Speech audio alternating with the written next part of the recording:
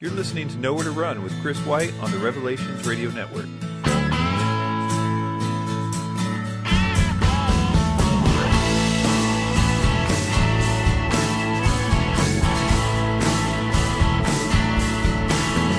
Hey everybody, welcome to Nowhere to Run. My name is Chris. Thanks for downloading this episode. However it is you found this podcast, I'm glad that you did. And if you've got any questions for me, you can go to the website nowheretorunradio.com, which is kind of a hub for all the different podcasts and websites and projects that I'm involved in. So let's jump right in. I've got a few show note type things that I think you might be interested in. There's 2 new documentaries that have just come out from some filmmakers that you may know and like. Keith Thompson, or Keith Truth, has just put out one. He is calling his Word of Faith Teachers, Origins and Errors of Their Teaching. And it's a good one. He's got another one coming out pretty soon, I think, The Refutation of Catholic Doctrine. That'll be an interesting one because I know he's been working on it for a long time and has been doing interviews. In fact, I think he started working on it, it's been at least 2 years ago, because he at least was doing initial research for it back when I was doing the Apostolic Succession Debunked video that I did about Catholic doctrine, and also the interviews with Richard Bennett, the former Catholic priest that I did. That was over 2 years ago, so he started it quite a while ago. But it takes a long time. If you're going to do something like that, take on Catholicism's doctrine as a whole, it's a very difficult situation. I tried in the past, some of you may remember, I was going to do something on the Jehovah's Witness doctrine.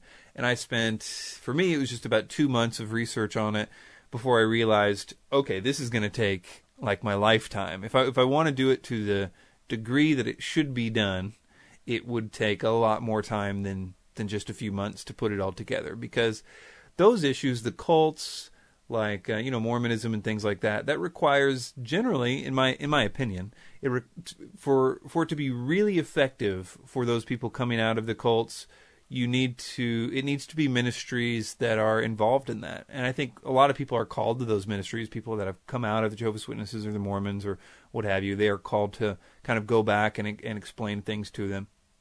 Those are always the best people. And oftentimes you may be in a similar situation where you've been called out of some sort of deception. I heard from a brother recently who had come out of a particular doctrine, eludes me right now, A Course in Miracles, which is a New Age doctrine. It's a particularly detailed one, and it really requires somebody that's been there and believed all the teachings to go back in there and help people. It really requires somebody that has dedication to it. So that may be you. And sometimes, as in my case, it wasn't a big cult or organized group so much as it was one particular or a few particular people, like David Icke or Zachariah Sitchin and those kinds of things. So that might be something to consider, that your ministry field might be those people, the very same types of people that you once were involved with. And just a thought. Another documentary that has come out from a filmmaker that you may know is Elliot Nesh. He's the guy who did Zeitgeist Refuted Final Cut, and some subsequent movies that have been really good. He's got a few documentaries going right now, as far as I understand it, but this is one of them called Church of Tares, Purpose-Driven, Seeker-Sensitive, Church Growth, and the New World Order. So that's a long title, but you could probably find it by just typing in Church of Tares, Tares. Another show note item is I just published an article on AncientAliensDebunked.com on the blog section called The Age of the Sphinx, Colin Reeder versus Robert Schoch. This, I've discussed on this podcast recently, the Sphinx erosion issue. So this is sort of the culmination of a lot of that research. I've done a lot of research since that podcast, and it's a lot more coherent.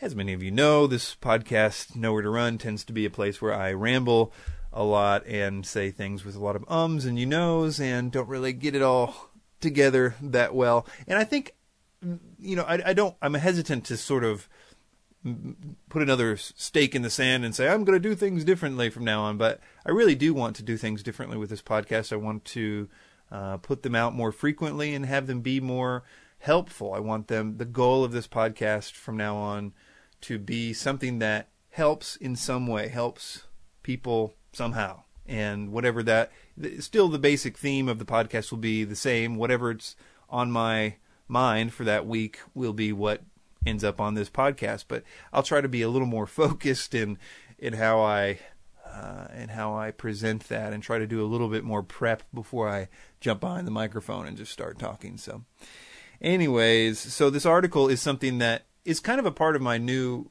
desire to be more effective, in that I recently talked about all the different projects that I wanted to do and realized I'm never going to be able to do all these projects. But what I decided that I would do is get good at writing articles and making myself sit down and write an article. Like the Sphinx issue has, if you ever read this article, it has so much information and it took a lot of research to put it all down. I could have easily turned this into a big, long thing, but the challenge was to condense it all, to put it in one small form, and to do it relatively quickly, to sit down and write the thing, instead of trying to make it a big, long project. Like I've got one, the next kind of article that I want to do is about the Sabbath and the covenant, and I could easily turn that into a great, year-long documentary or whatever, but I think what I'm going to do is just do the research, try to condense it in my head and get it in an article. And of course the article, once I have an article, I can turn it into a movie, or a video rather, and a podcast and the rest of it. But the hard part for me is to take the information and then just force myself to write it in an article form and do it rather quickly. So it cuts a lot of these massive projects that I wanted to do into day or week projects. So hopefully I'll be able to get a lot more done and a lot more content out that way. So anyway, back to this Sphinx article. I talked a lot about this already on a previous podcast, so I won't go into it much here. But if you are interested in the Sphinx debate, that is whether the Sphinx is eroded by water, and as the story goes, the only time that it could have been eroded by water is 10,000 years ago, therefore the Sphinx is 10,000 years old. That's the general line that is sold, but it is not true. It's a lot more complicated than that. I just won't go into it right now. So if you want to, you can go to ancientaliensdebunked.com on the blog, and I will probably put out a podcast on this pretty soon as well. So stay tuned to the Ancient Aliens Debunked podcast or the Chris White Everything feed podcast, both of which are available on iTunes, and we'll have that podcast. Another podcast that will be on that one, either the Ancient Aliens Debunked or the Everything feed, is one that I'll be recording tomorrow, an interview with Dr. Michael Heiser, who appeared in the film, and as many of you know him already, he has just re-released his book, The Facade, so we'll be talking about that, and it's an excellent book. If anybody is interested in it, you can go to, I think it's fasadethebook.com. It is a page-turner. It's like a doctrinally correct Da Vinci Code meets Andromeda Strain meets SitchinIsWrong.com. But it's really good. To be honest, it was like one of the few things of Michael Heiser's that I haven't read, and I was not expecting it to be very good. I was just like, okay, this is his attempt at a novel. But then it was like, wow, it's really the other way around. This is a great novelist's attempt at scholarship. So I highly encourage people to check it out. It's available at his website, or you can it's on the banner at my website too, so you can go to that as well. It's on a banner, rather. Moving on. A few other things that may be of interest to you is Watchers 5. This is L.A. Marzulli's DVD project. I went out to Los Angeles and appeared in this DVD. I mentioned it previously on a podcast that I went out to Los Angeles to do this. And I was basically the skeptical voice to the Planet X or Marshall Masters version of events. So much stuff is going on good with the sleep paralysis project. I'll just really briefly go into some of it. The automated process of the sleep surveys. Remember, I had like 1,300 or so very large entries from sleepsurvey.org that I needed to put into Excel. Thanks to really just a godsend of these folks and friends, they have automated that process for free. And basically, instead of taking months and months, it's taken just a few days, and still waiting on a few aspects of that. I've been really excited with the research. Some really cool breakthroughs are going to happen with that. I'll talk more about that, I'm sure, in future episodes. But I wanted to mention in that I'm going to be starting a sleep paralysis podcast really soon. So stay tuned for that. I'm sure it'll be on the Chris White Everything feed if you want to take a look at that. Daniel chapter 3. This is now the fourth installment of the study through Daniel on verse-by-verse Bible teaching. That's been a consistent thing that I'm going to try to do every week, rain or shine. We'll see how that goes, but so far it's been going pretty good, and I've really been having a good time doing that. So check that out at verse-by-verse Bible teaching or on the Everything feed. And a few other things here. Skeptic Magazine. I mentioned before they had me write an article about Ancient Aliens Debunked. I heard back from them recently, and they're considering having it as a cover story, so that should be pretty cool if that works out. Still doing promotion for Ancient Aliens Debunked. I've got some pretty cool radio interviews that may or may not go through, so I don't really want to talk about them, but if they do go through, it'll certainly be a great thing. So keep that in mind. And finally, I'll mention this for you music fans. I found a really cool band that was just sent to me by a friend. I posted it on Facebook, and they are called The Followers, and their album here is called Wounded Healer, and it is unbelievably good. I mean, wow, it's really, really good. I'm sort of a music snob, and maybe it's my kind of music or whatever, but it's really good. So you can check that out. The link he sent me was thefollowers.bandcamp.com, thefollowers.bandcamp.com, and there you can listen to what seems like the whole album for free, and you can buy it there as well. So, okay, so what I wanted to talk about today was joy, and I know that the word joy is defined a whole lot of ways. If you look it up in the dictionary, it'll just basically describe happiness. And I'm not really talking about happiness.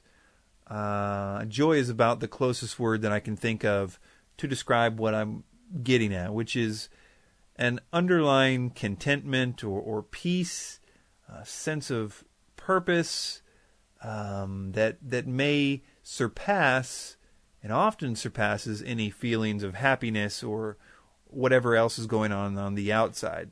For example, one could be suffering or mourning on the outside, but yet also have what I'm calling joy on the inside.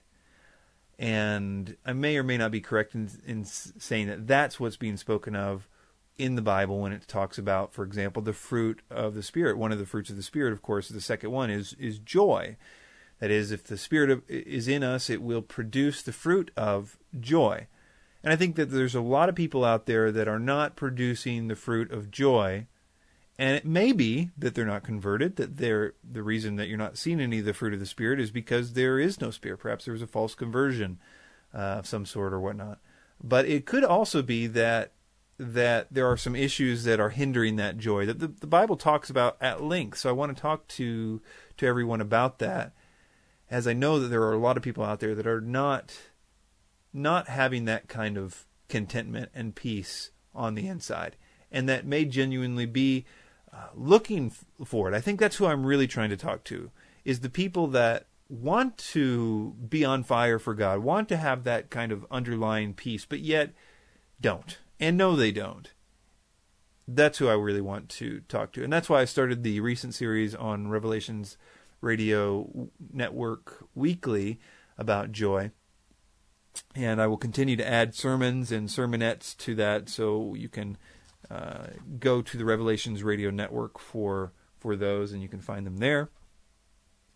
So what I'm going to do is I'm going to read two lists. This first list is a sort of pro list, things to do to get joy. This is from the recent sermonette I posted on Revelations Radio Network Weekly. And the other list is things that can steal your joy, so a negative list. And then I want to talk about what I think is really at the heart of these issues of joy and how to get it, regardless of if you're saved or unsaved. The answer, in some senses, is the same. You know, people will always say, well, okay, we need to read our Bibles and pray. You know, that's sort of the Christian answer for everything. And it's a good answer. It really is a good answer. But the problem is sometimes we really don't want to, and if we pick ourselves up by our bootstraps and go and read the Bible even though we don't want to, it'll just be like a work for us, and that does us no good.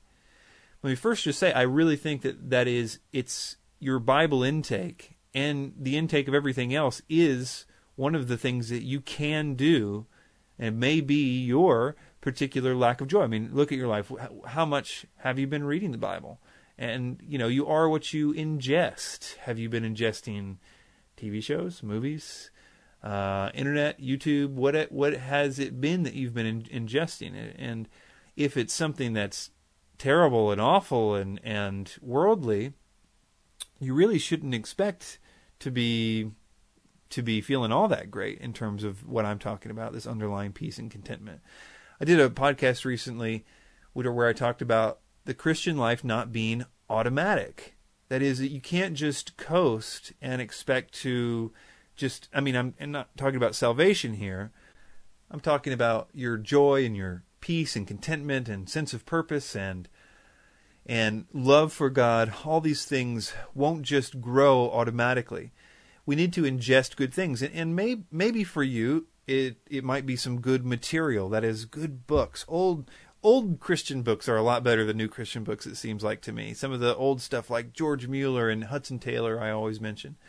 But that kind of stuff. But also, of course, the Bible itself, and I would encourage people about this. Sometimes it's not just about reading through the Bible. It's about why you're reading through the Bible. It's seeking the person in the Bible and trying to learn about him. And it's also, let me just mention a few different things while we're on this subject, because it is so important. It's also that while you're doing it, you can communicate with God. I mean, the Holy Spirit in you is talking with the Holy Spirit who wrote the Bible, and sometimes it might not even be about what you're reading. You might be reading a story that's somewhat unrelated to the issue that you're being worked on about. Sometimes I keep a notepad next to me while I'm reading the Bible, just in case I'm being convicted of something I need to do, or somebody I need to forgive, or something like that, or just whatever it is. It's good to have that notepad because it seems like you get a lot of good ideas about how to better your life and spiritual life and other kinds of ways as well. And in addition, the Bible itself claims on so many occasions that it is the agent of your growth and development. The Bible claims to be a supernatural book that does something to you and makes you grow. It makes you be fruitful. I'm thinking of the Psalm verse, he meditates on the law day and night, is like a tree planted by rivers of living water, who bears fruit in its season, and his leaf will not wither, and everything he does will prosper, and so on. There's so many verses like that. I did a video recently called Why We Should Read Our Bible. It has a lot of these kinds of quotes from the Bible itself, as well as from other people. You can read Psalm 119 to get more information about that. Also, the book of Proverbs talks about how reading the Bible will keep you from all kinds of different sins. I think the quote is, the Bible will keep you from sinning, and sinning will keep you from the Bible. And that is one issue that we need to deal with. The idea of when you don't want to do something is a great time to do it. Oftentimes, if you can just make the time and go and read the Bible, then you will find, hey, this is actually pretty good. I've just forgotten how good it is. So I want to encourage people about that. It could be as simple as Bible intake. What are you ingesting? Also, doing what God has made us to do is another one on this pro list. This is talking about your purpose. And I think a lot of us, we are people of purpose. We really, really like purpose. There was a study done recently about what makes employees do the best work, and one was a sense of autonomy, not really having anybody telling them what to do, and one was knowing that they were good at what they were doing, and one was, probably the most important was this one, having a sense of purpose, something bigger than just work. For their work was what it was. So there's a worldly understanding of this too, and God has given us all different gifts. We're not all evangelists or teachers or helpers or givers or all the different things that are listed in the Bible. And I think that's important, that whole idea that we're not all hands or we're not all feet, because sometimes I think that we feel that if we're not an evangelist, that's sort of the idea. Well, now you're saved, you'll be an evangelist, so go out there and do that. But that's really not what you're good at. You're good at something totally different. And it's not really even about, do you have any talents or whatever, but I do think that we all have purpose. And it's not about how much, people you can influence with that purpose. It's not about the degree that you influence people. It's that you are using it. I think that's the important thing. And it may not be something you can do immediately. Maybe it takes some steps for you to get to the place where you can use it to God's glory. But even if it's something like dance, can you dance to the glory of God? Or what I'm saying, it's everything. It's painting, it's art. It's the highest and greatest expression of all art is that it glorifies God.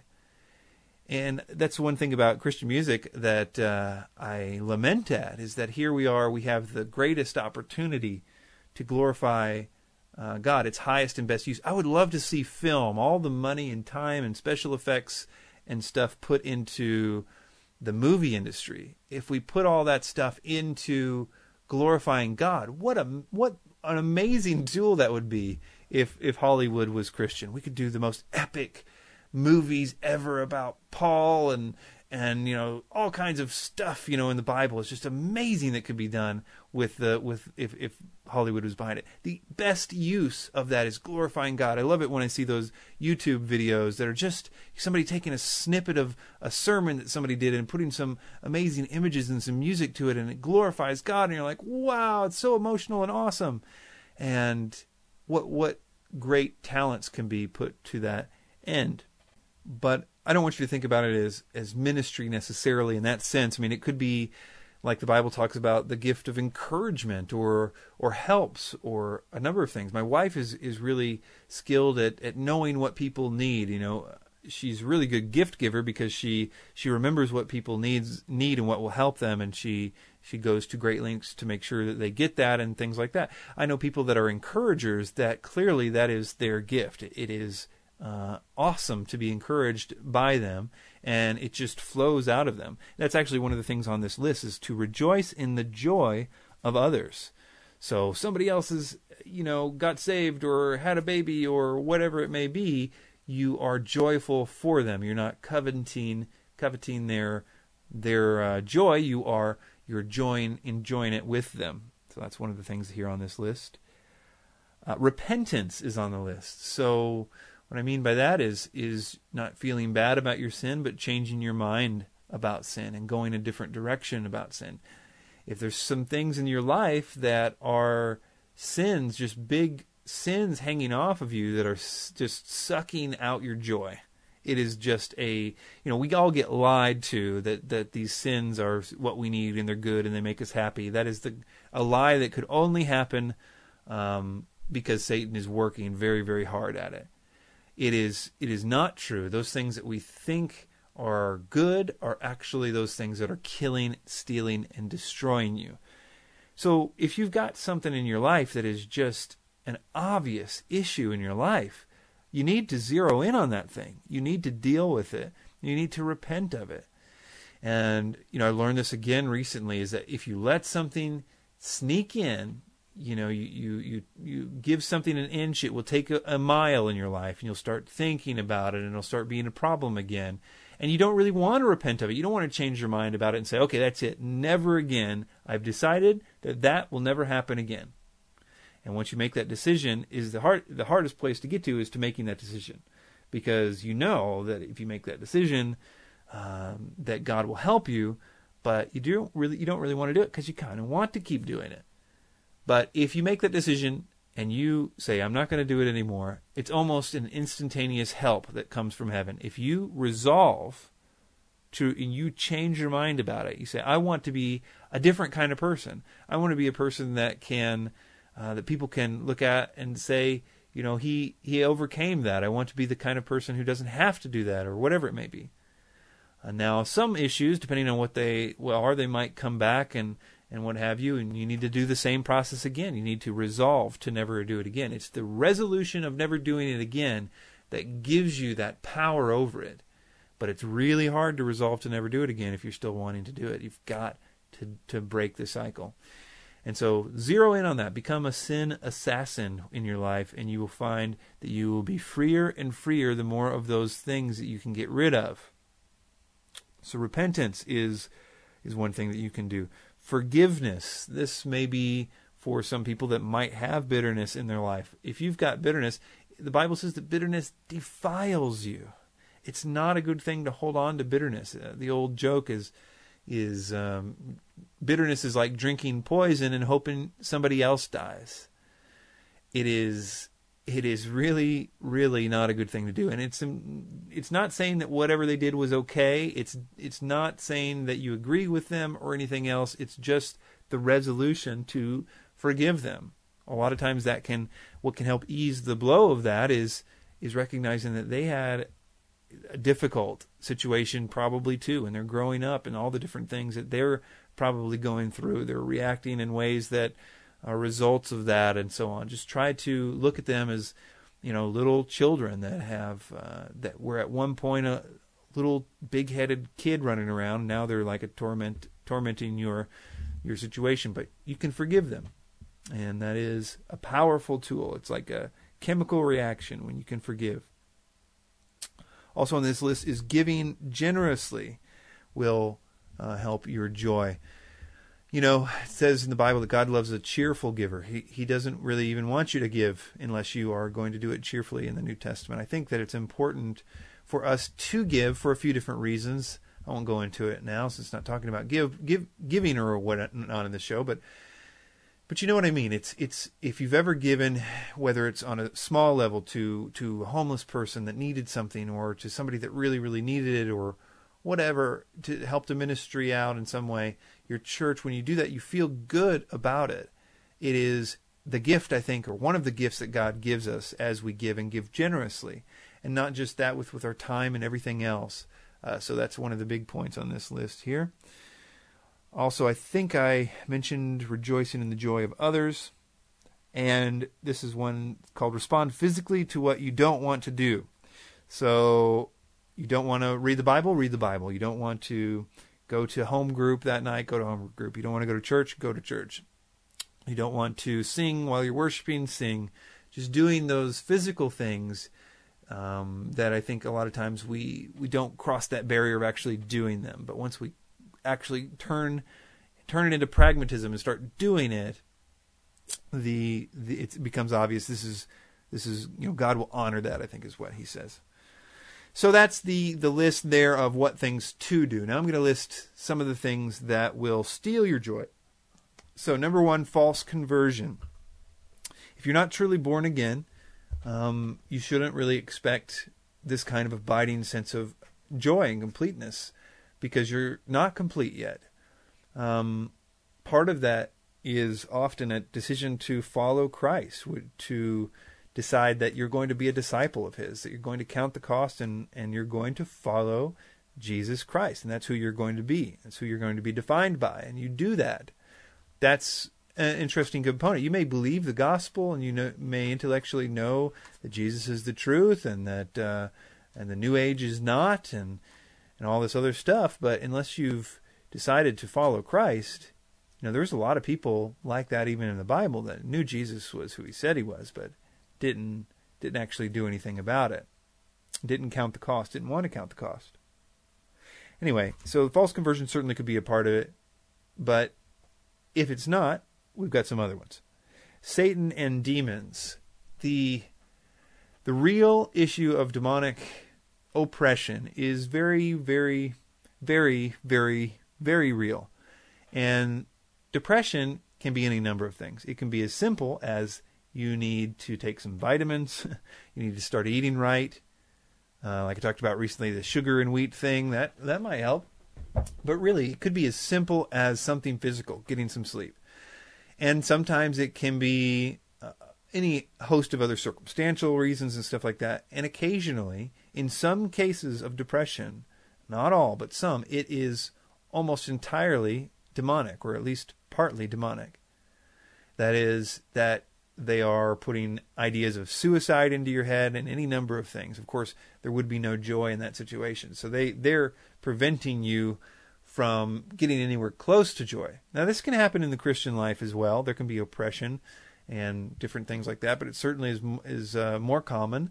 And there's nothing wrong with you necessarily, but I do think that if you are a Christian and you're experiencing extreme demonic joy, you really need to know how to begin to fight it. Jesus in Luke 10 has given us the message that he doesn't want us to have to deal with demonic stuff. We're going to have to deal with a lot of stuff in our lives. He doesn't want demons to be a part of that. One of the benefits you get as soon as you walk into the door of being a Christian, one of the first things you get is a card that says, authority over all snakes and scorpions, nothing shall by any means harm you. In this rejoice not that the spirits are subject unto you.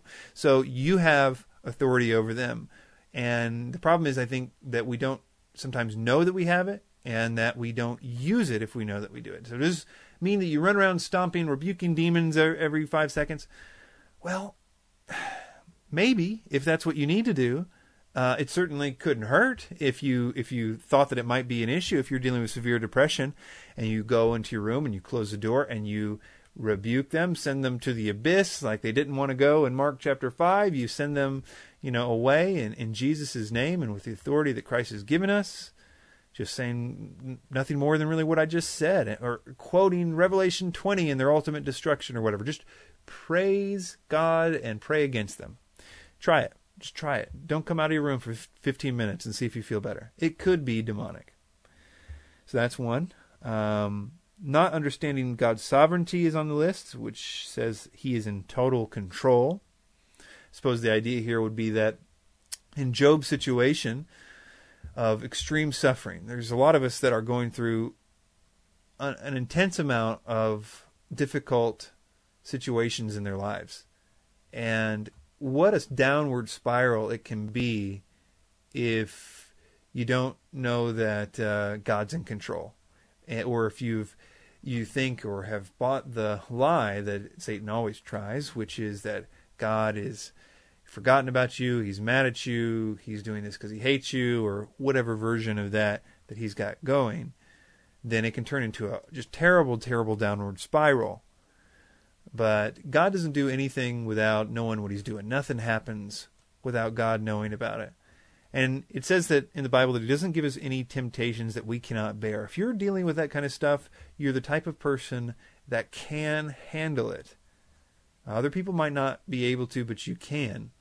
And what I want to say is that there is a reason where you can come out of this and get whatever you're supposed to get out of it. It may be that you're supposed to be, as Romans 8, 9, and so on says, that you're being conformed to the image of Christ. You may be being humbled, like Nebuchadnezzar in Daniel chapter 4. He was a man who was the king of the world. It was very, very difficult for him to get to a place where he could honor God because he had so much. Maybe God has done you the best gift he ever has by taking away your house and your bank account and everything else. That's the most benevolent thing you could do to a person who would never flee from the wrath to come on their own. It could be conform you to the image of Christ to make you be a better witness to people that have gone through similar things. And not everybody that goes through these sufferings becomes conformed to the image of Christ. Some turn bitter. Don't turn bitter. I talked about this in the idea of the fiery furnace in the recent Daniel chapter 3 verse by verse study that I did. I'll go into that in more detail, so I'll just move on. Prayerlessness, not going to the Lord in prayer. Well, this is one of those big ones, the Christian answer to everything. Oh, you're praying, pray and read the Bible, brother. That's what the answer to your problem is, and they got a point. God wants to go through your life with you. He wants to be your friend. He wants to hear from you. And I think it's something that I don't know. It's something that I think that I certainly have struggle with too. I know that I need to pray more, but I know that when I am in the right place with prayer, especially talking about prayer and as in talking to God about the things that are on my heart that that I most would like to say to a genuine, loving, caring, all-powerful Father, counselor, a person that I can go to with everything. That's when I think I feel the closest and best use of prayer. Not the slot machine in the sky version. That doesn't really bring me the kind of joy that I think this is about. But rather the communion with God in your struggles and trials. If you're having trouble or you don't desire Him, talk to Him about that. So lack of prayer is one. Also, a low after a spiritual high, Monday after Sunday. Not sure where he's going with that. Circumstantial orientation. Your circumstances dictate your joy. Talked a little bit about that. Ingratitude, not being thankful. This is a good one. I think I've mentioned before that I think thankfulness, or an attitude of thankfulness, is one of the chief things that dramatically reorient your disposition. If you are a person who is thankful for the smallest things in your life, then you can be a lot more joyful of a person.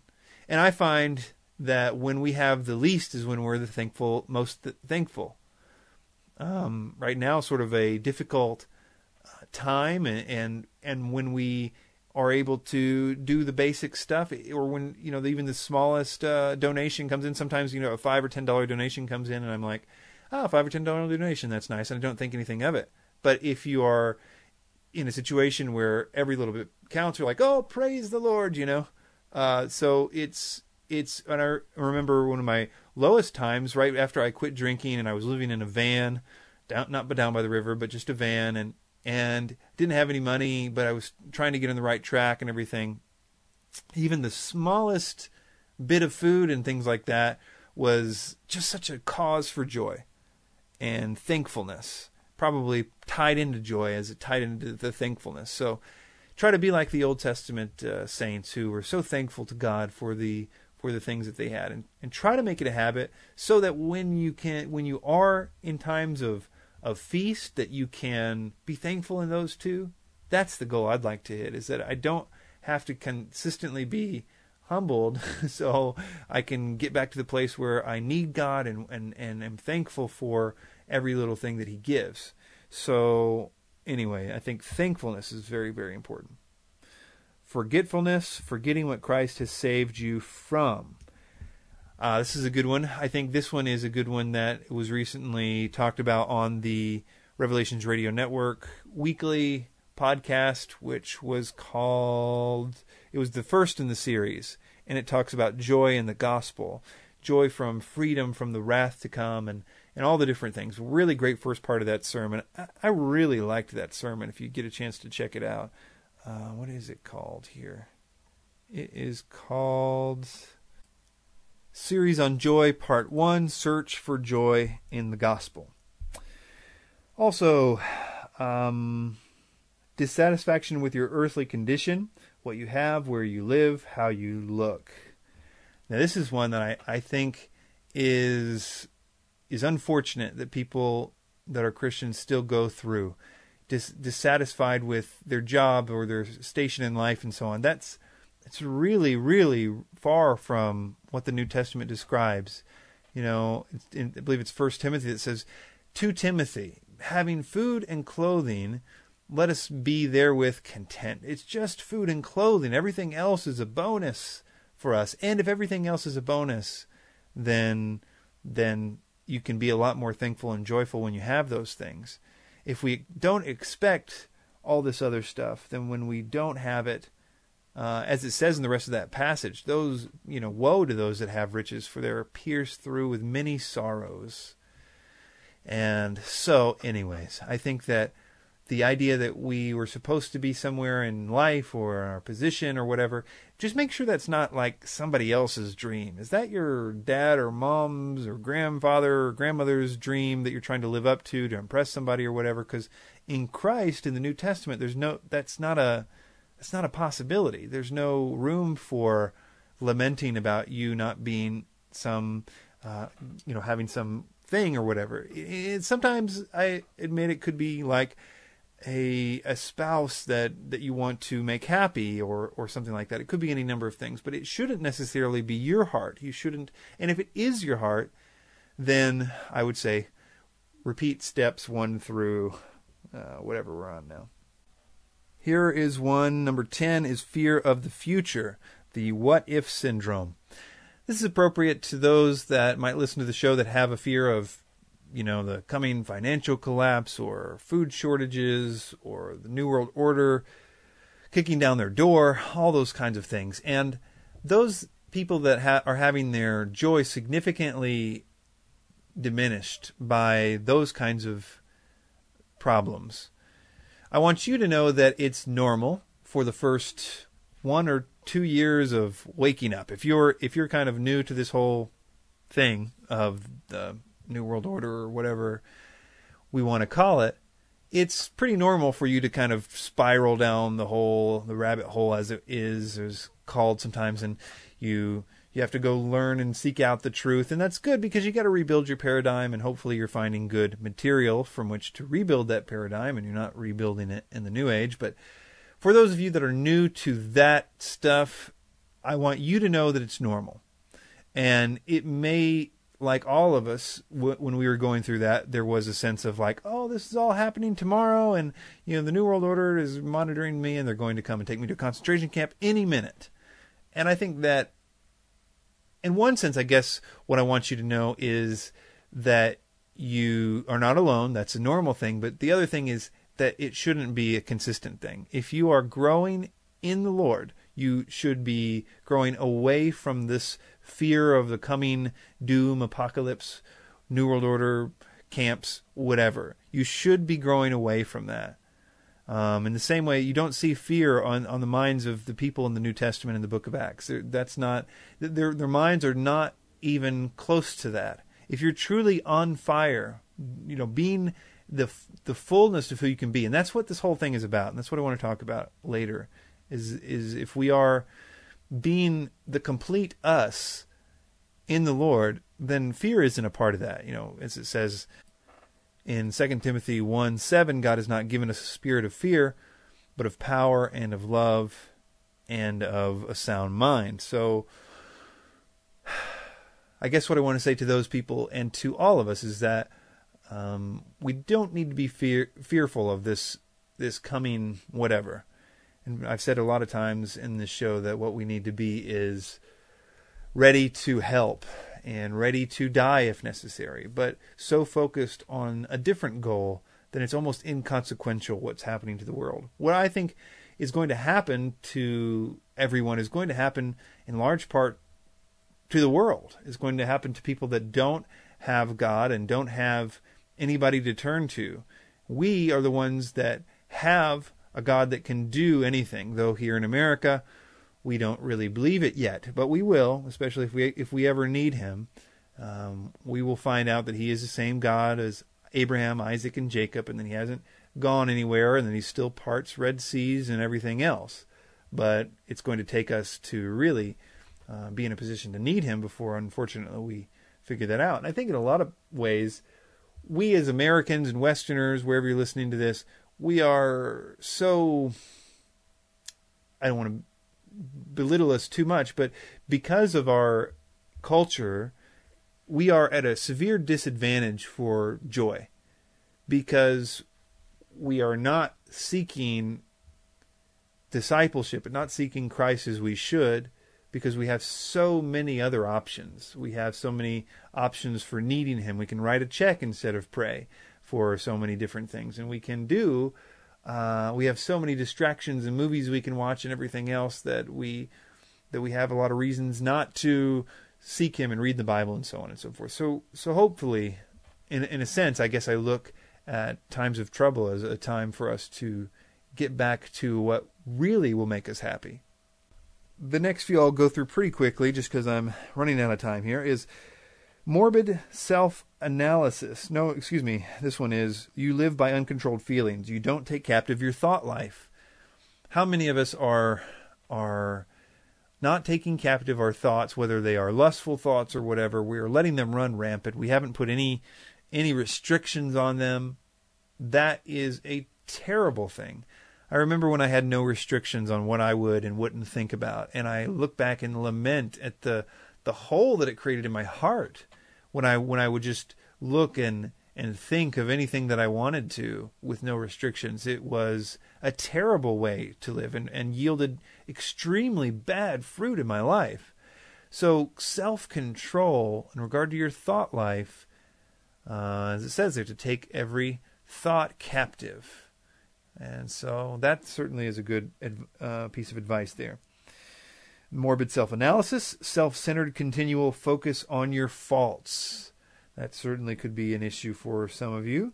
Self-centered when it's all about you and your needs, and guilt, unwilling to forgive yourself even though God has. For those people that have a lot of guilt, I know that can be a very, very big obstacle to your joy.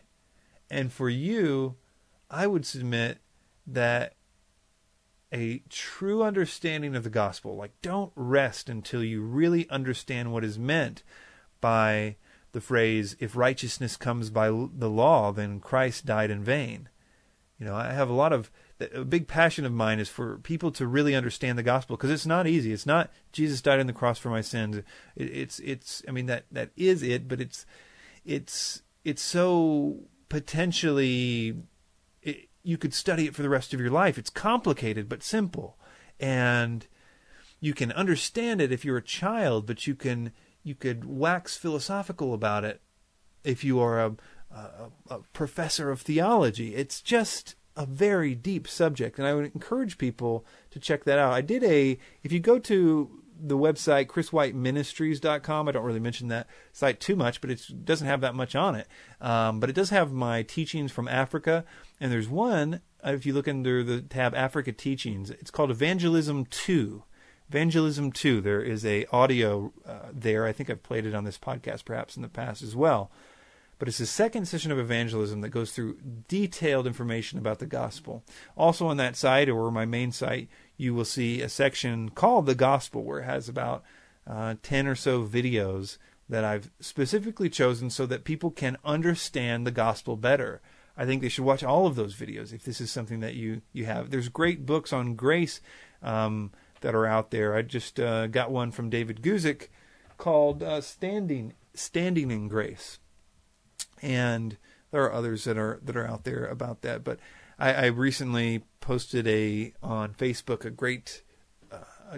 I'll just play that at the end of this podcast. Something from Matt Chandler, who has a really good point about Romans passage and justification.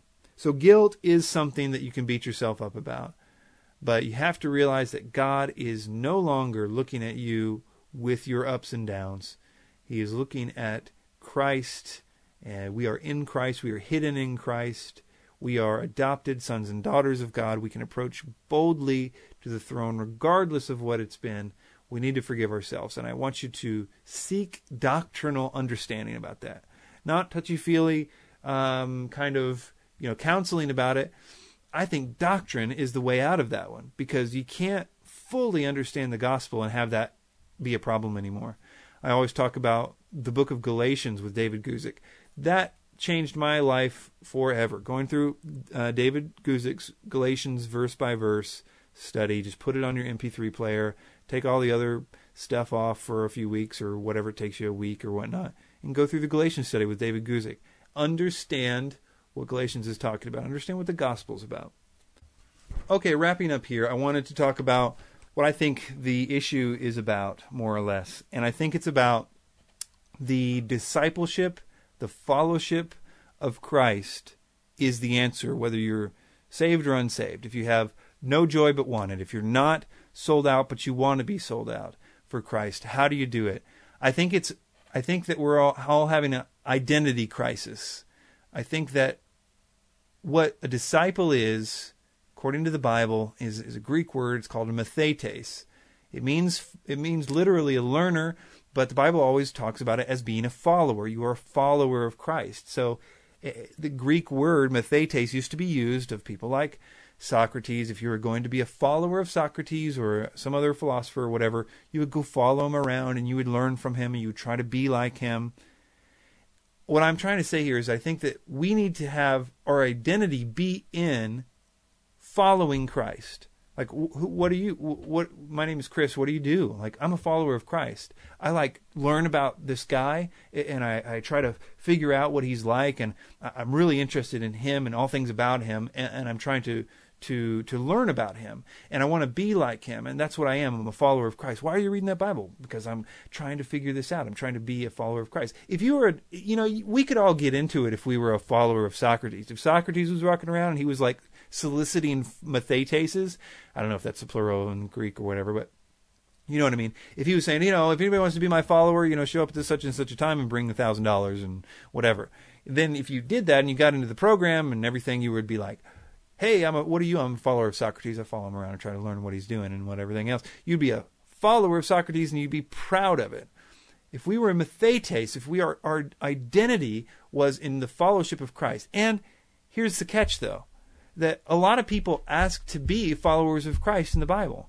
Lord, we will follow you wherever you go. And he says stuff like, he says a number of things to them. There's at least 4 instances recorded in the Bible of people saying, Lord, I will follow you. And Jesus says, no.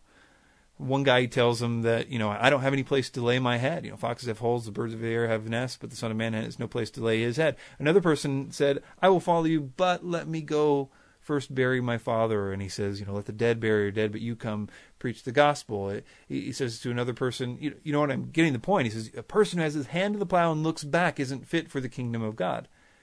Jesus wants us to, as he says, count the cost. It may, for following him, he's like, if you want to be a disciple, if you want your identity to be in a discipleship of him, looking through the Bible, whether it's Leviticus or the book of John, for the purpose of discovering who he is and following him. He says, if you've seen me, you've seen the Father. He's saying, look, have I been with you so long, Philip, and you do not know who I am?